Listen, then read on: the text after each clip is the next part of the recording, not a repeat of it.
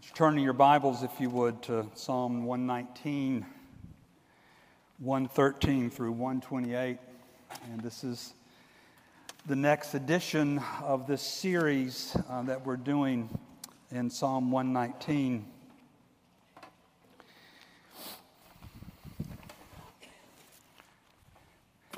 When Sean first started this a couple weeks ago or a month or two ago, and started talking about the Hebrew letter divisions, I just had PTSD thinking back to my Hebrew class. And I remember the very first day of my Hebrew class, and I took my Hebrew Old Testament and got it all aligned with what was on the overhead projector, and I wrote at the very top margin, "This side up," because it was just very, very confusing and perplexing to me. And just trying to understand what are consonants and what are vowel points. And so I just want you to know, I just broke out into a sweat. You know, I got a B in the class, and that was just absolutely the grace of God. All right, dear friends, let me read for you this magnificent piece of Scripture. As we think about this portion of Scripture, it really aligns itself very beautifully with Psalm 1 and Psalm 23.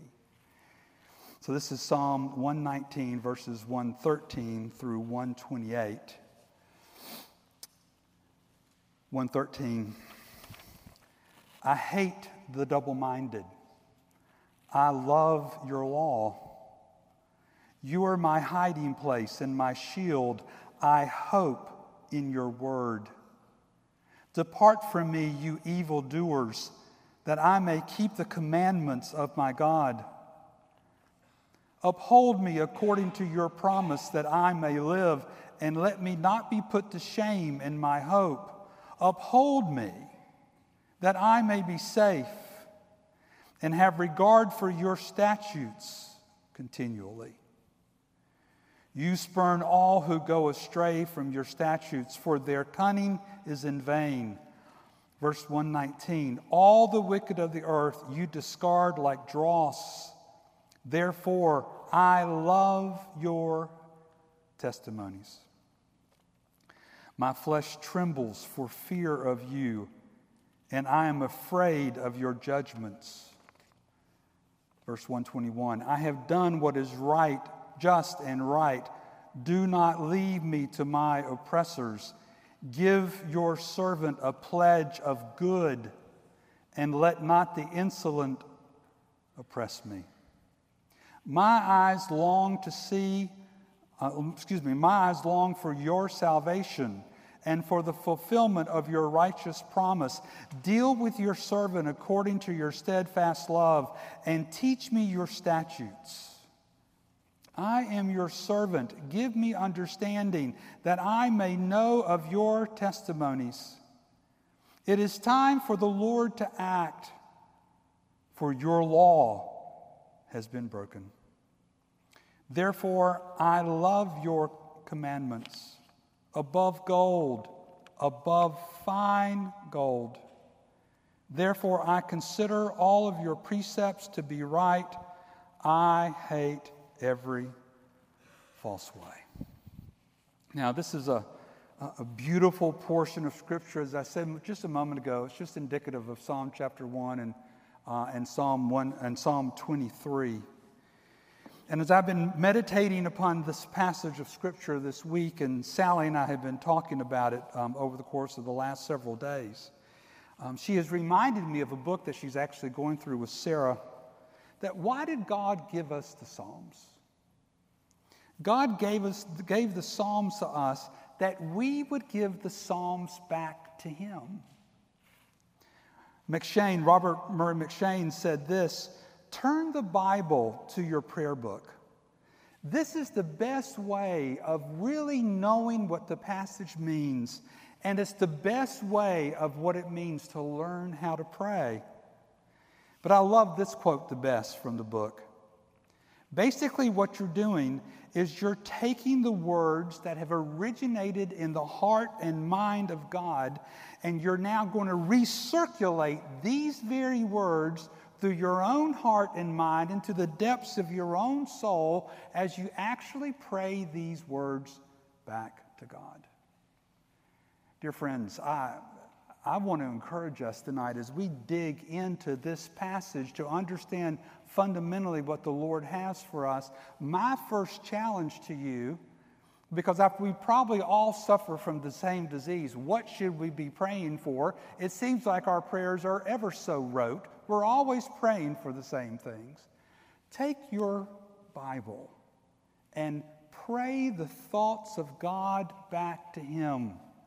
And I promise you that as you do, we will have a better understanding of what the Lord has for us in this passage. And secondly, we will have a better understanding of what prayer is in this life.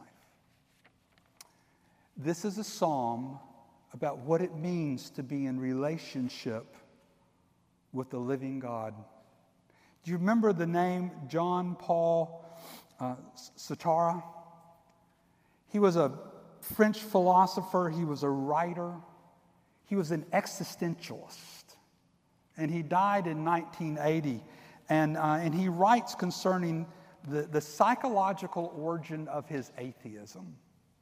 And he says this: I walked into a French cafe one afternoon, and I sat down and I ordered for myself a glass of red wine.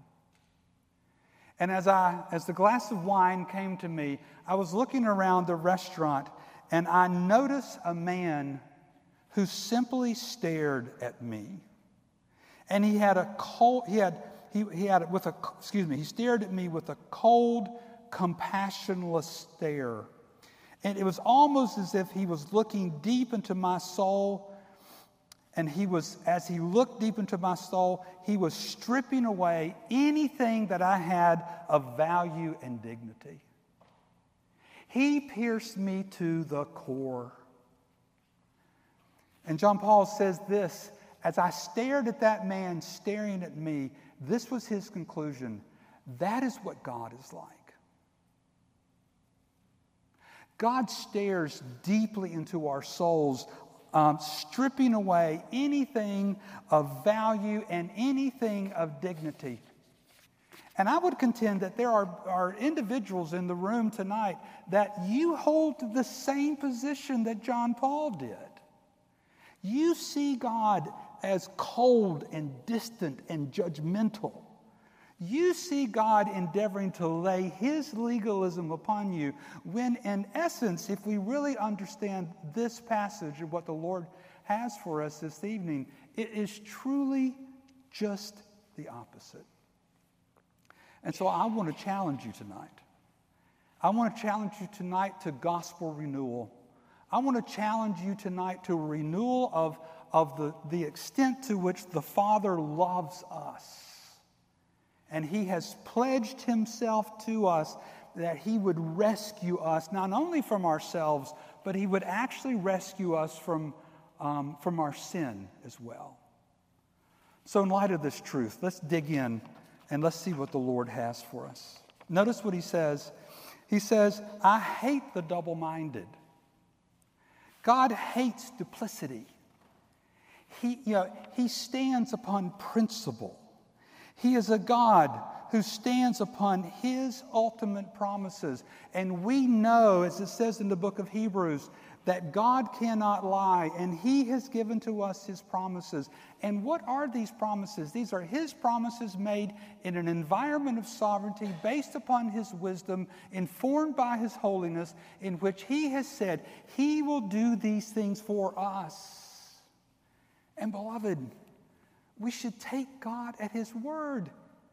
And we should not be double-minded. We should not be people of duplicity. Do you remember Pilgrim's Progress? Pliable? Pliable was a neighbor of Christian, and Christian's taken off to the celestial city, and Pliable kind of gets in trouble with Christian, and all of a sudden he falls into the slough of despair, and he's listening to Christian, but he's listening to the other voices, and ultimately he goes back to the city of destruction. And when he goes back to the city of destruction, what do the people do? They scorn him and they make fun of him. In this life, if you are pliable, you will never have peace. Never. Your life will be a life of ongoing worry. And your ongoing worry will breed real discouragement, despair, and a cynicism that really fundamentally cuts against the gospel. And so I would ask you this evening, do you find yourself, because we are all in one sense pliable, right? You know, each and every one of the characters in Pilgrim's Progress, if you read it 10 times, you think, okay, I'm all of them. To what degree are you pliable? To what degree are you listening to the winds of cultural influence? And you're just trying to decide the right way to go. Remember, John Paul, he was an existentialist. In other words, he only valued the subjective and never the objective. He only valued what he thought was in here, and he was allowing his heart to govern his road of travel. God hates the double-minded. But then secondly, he says, but I love your law. And I want you to see why he says that. He says this in verse 113b, I love your law. Why is that? Look in verse 114. You are my hiding place and my shield. I hope in your word. Look in verse 118. Uphold me according to your promise that I may live, and let me not be put to shame in my hope. And then look in verse 123. My eyes long for your salvation, for the fulfillment of your righteous promise. Here is the situation with the psalmist. He's a man that is walking by faith, and he knows that God is sovereign, that the gospel works, and that as he walks by faith with eyes that are open and enlightened by the wisdom of Scripture, he knows that God is ever, ever with him. Remember I said just a moment ago, this psalm is indicative of Psalm 1. Listen to this Psalm 1 again. Blessed is the man that does not walk in the counsel of the wicked, nor stands in the way of sinners, nor sits in the seat of scoffers. In other words, he starts off and he says, this man turns a deaf ear to the ways and means of this world. That's what Psalm 119, 13 is talking about.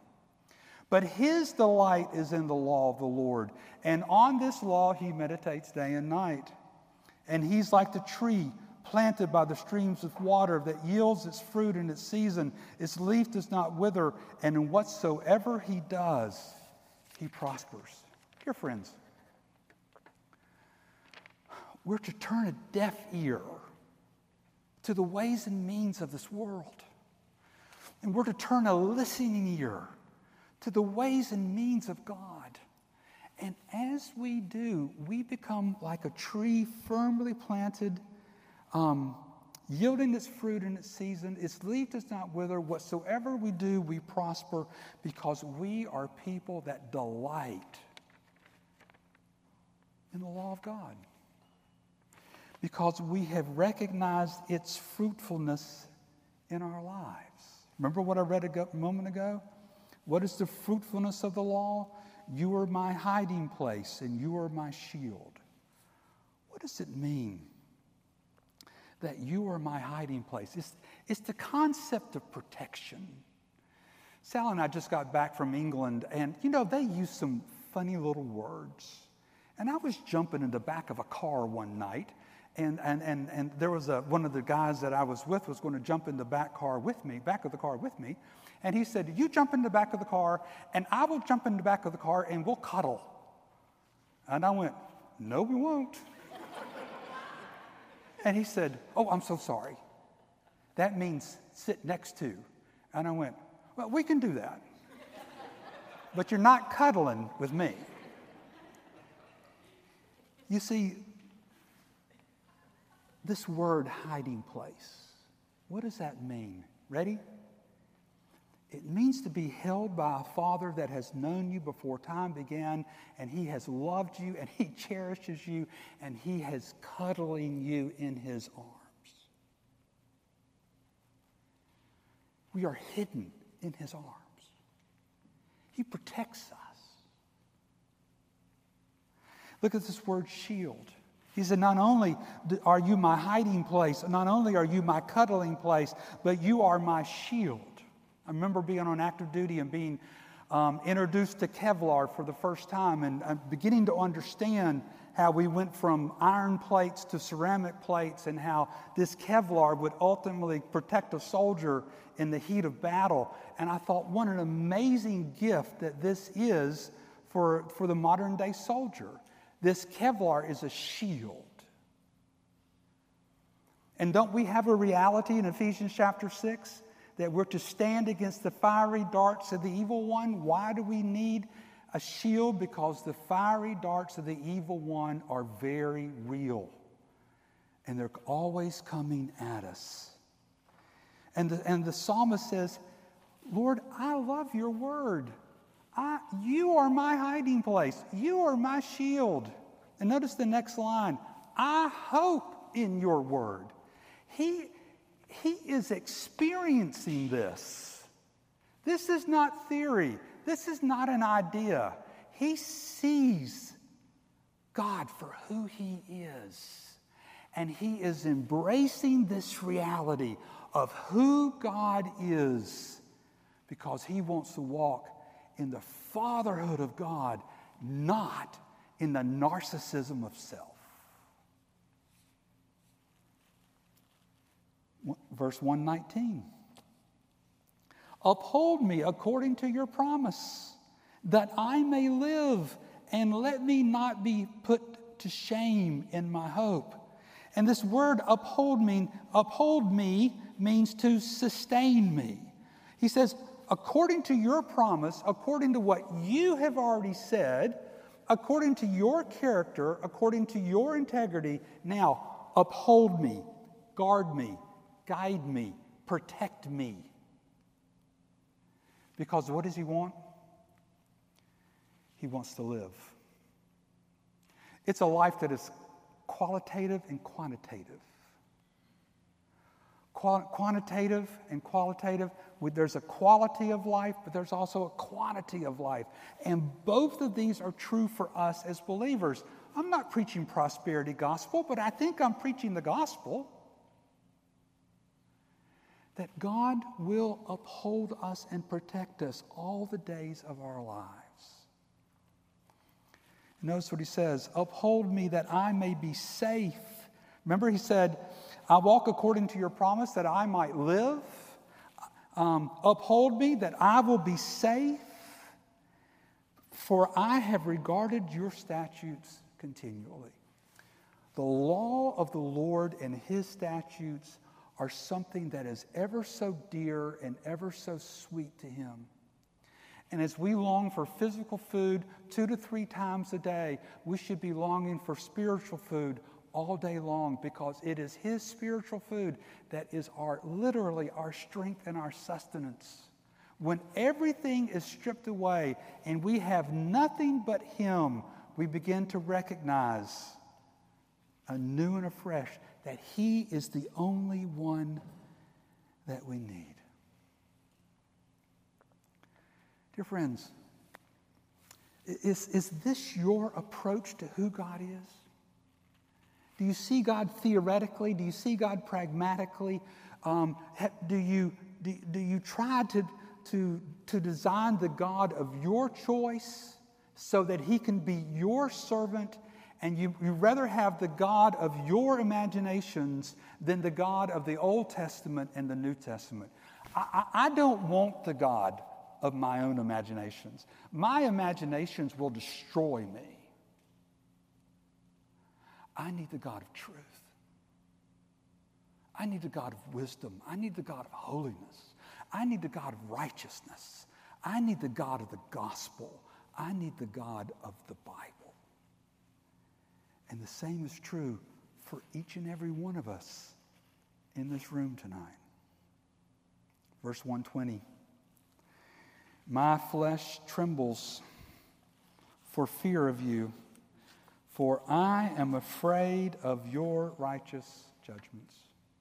You know, this whole section, I should have said at the top of the study, this whole section, 113 to 120, the outline would be knowing God. But he says this, my flesh trembles for fear of you, for I am afraid of your righteous judgments. Let me read this to you. Verse 120 ties the fear of God closely to the awe of his word. Beloved, we don't worship the book, but we do worship the God of the book. And when we understand what verse 20 is saying, it ties the fear of God closely to the awe of his word. There is an awe before the word itself. As we read the word and we understand its grandeur, its coherence, and its wisdom, what is the fruit of that for us? It leads us directly into having and understanding the fear of God. Becky Pippert said the fear of God is supreme respect. Tim Keller put it this way, it's the deep, trembling joy and wonder that increases as you relate to him. You realize we're actually called to relate to him. We're actually called to be in relationship with him. And as we are in relationship with him, the fear of God is the deep, trembling joy and wonder that increases as we relate to him, not as we imagine him to be, but as he truly is. Keller again. What God do you want? Do you want the God of your own imaginations? Or do you want the God who is described in the Bible? The Bible is the primary means by which God presents himself to us in such a way that we can know him and remain in him and actually continue to have a full relationship with him. You see, that's Psalm 119. That's what we have all been preaching on, what Sean started on. What does it mean to have this full, robust relationship with the living God? But notice, verse 121, I have done what is just and right. Do not leave me to my oppressors. Give your servant a pledge of good, and let not the insolent oppress me. My eyes long for your salvation and for the fulfillment of your righteous presence. Again, what an amazing statement, for he says, do not leave me to my oppressors. Give your servant a pledge of good. And I started thinking this past week, what is this pledge of good that he is offering to us?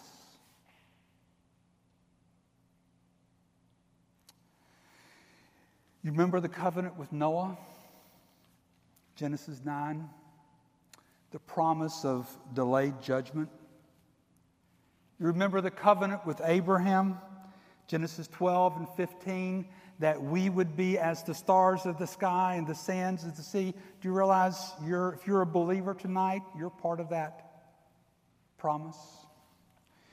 You remember the covenant with Moses in Exodus 23? This was the covenant concerning the law. Do you remember the covenant with David in 2 Samuel 7? There's going to be a king and a kingdom. And do you remember the covenant that was made in Jeremiah 31:33, where he says, I will put my law upon their hearts and upon their minds. And you remember the promise of Matthew 1:21. This is the fulfillment of Jeremiah 31. You will call his name Jesus, and he will save his people from their sins.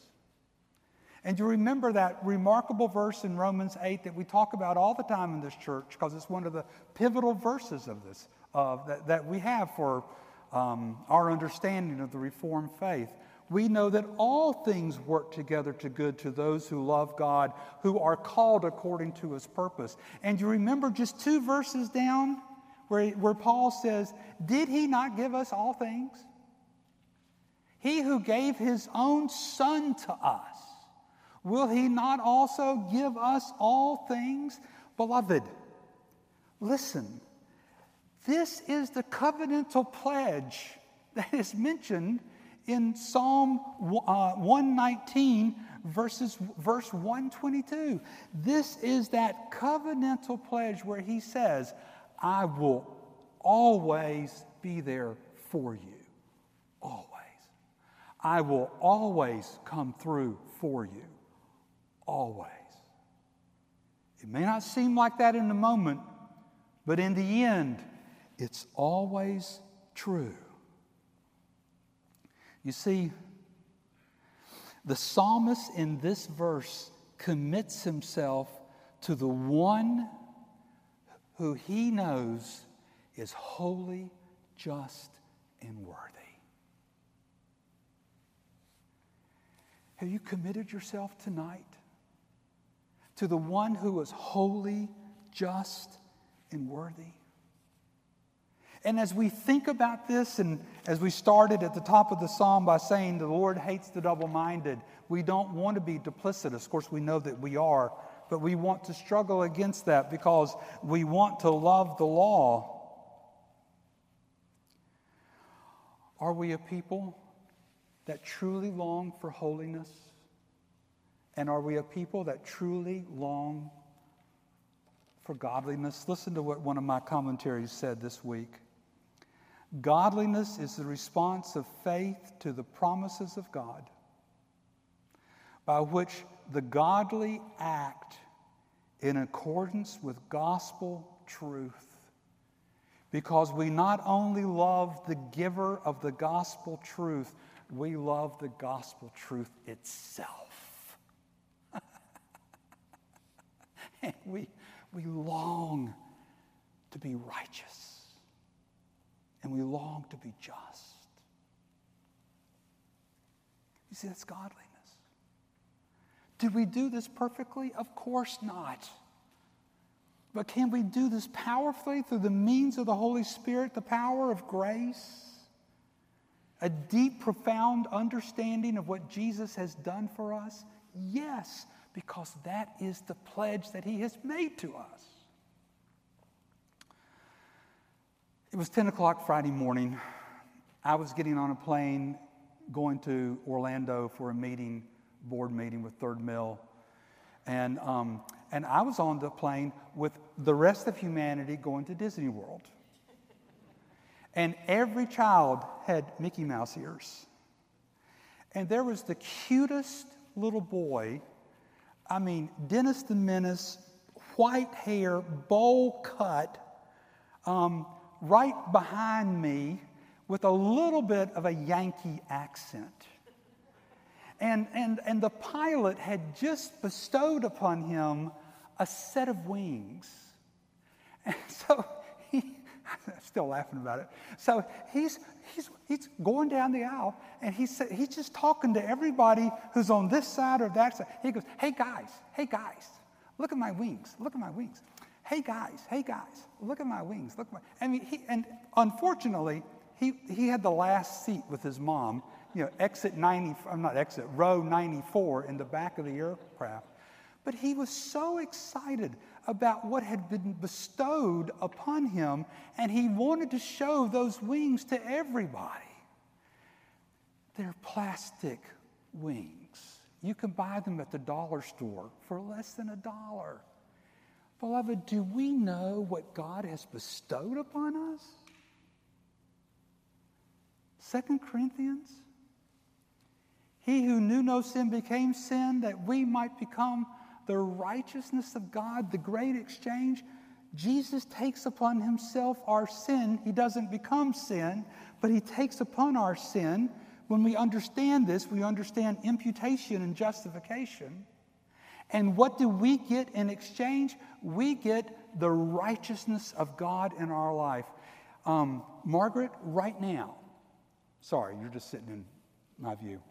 Margaret, right now, you have, as a godly woman, the righteousness of God in your life, and what that means is that you have the moral integrity of Christ in your life right now. And amen. And there's nothing that you can do to increase it. And I remember Ford Williams, Daddy Ford, preaching from the pulpit a funeral just when he came on staff. And Daddy Ford said this: is there a greater gift that you could ever receive this side of Revelation 1? That we would have the moral integrity of Christ in our life, because it's on the basis of the moral integrity of Christ in our life that we actually go to heaven. And when we realize that we already have it, it frees us from legalism. And when we recognize that we already have it, it motivates us to holiness.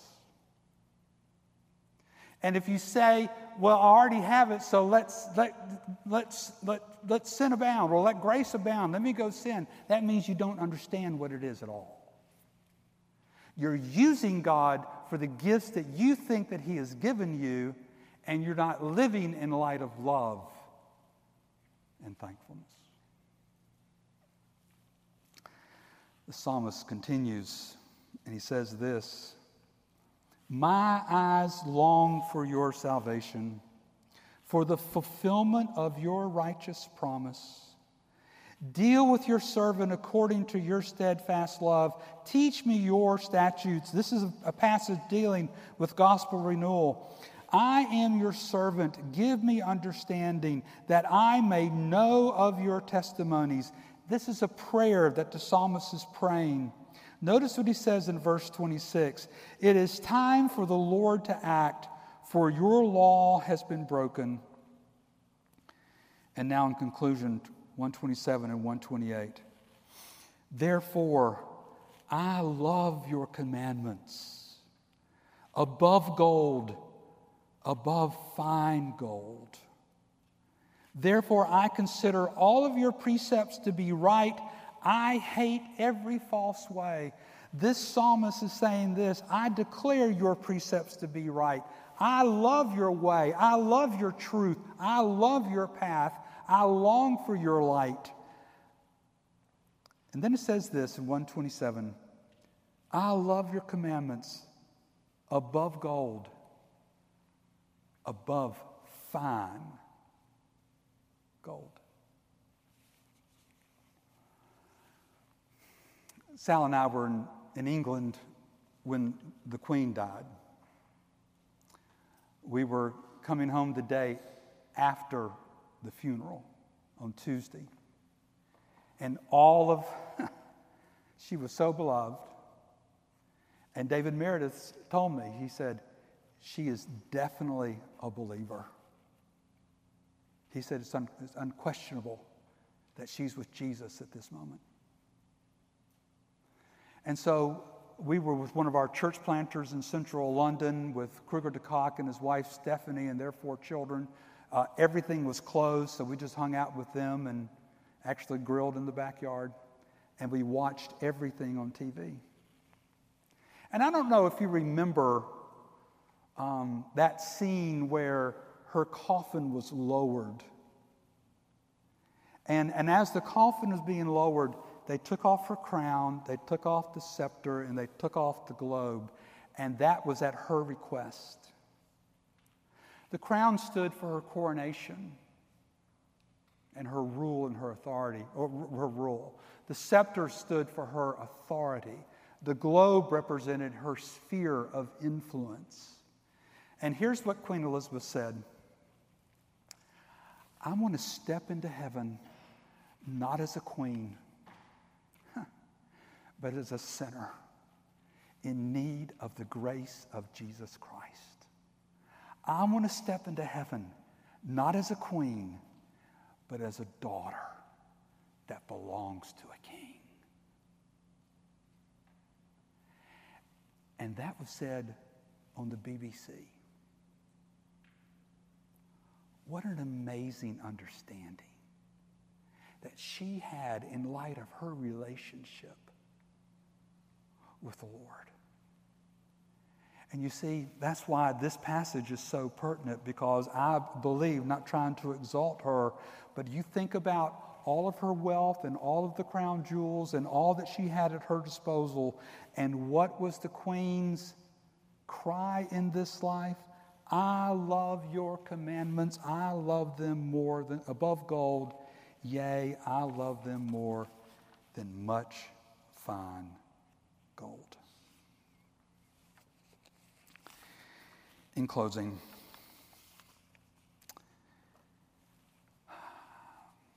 we went to Blenheim Palace, which is where Churchill was raised, because I wanted to dig in and understand some more things about Churchill. And at the end of the day, when everything was finished, I asked our guide, I said, where is Churchill buried? And he said, if you'll go out the back gate and take a right and just go a couple of 100 yards, you'll see a very small church, and he's buried behind the church. And, excuse me, and he's buried behind the church. And so we went, and it was just startling to see this nondescript grave of such a very important person. When he died, his daughter wrote him a thank you note and put it on top of the casket underneath the Union Jack. And this is the note that she wrote to him. And this is the note that we should all write to our Father in heaven. Listen to what she said. I wish I could express more adequately my love and my gratitude for you. But please believe me when I say that my love and my gratitude for you is very real and it's very deep. And in addition to all the feelings that I have for you as a loving and generous father, there is one thing that I owe you, and Dad, it's the one thing that every citizen in the UK owes you. And then she said this: you gave to us liberty.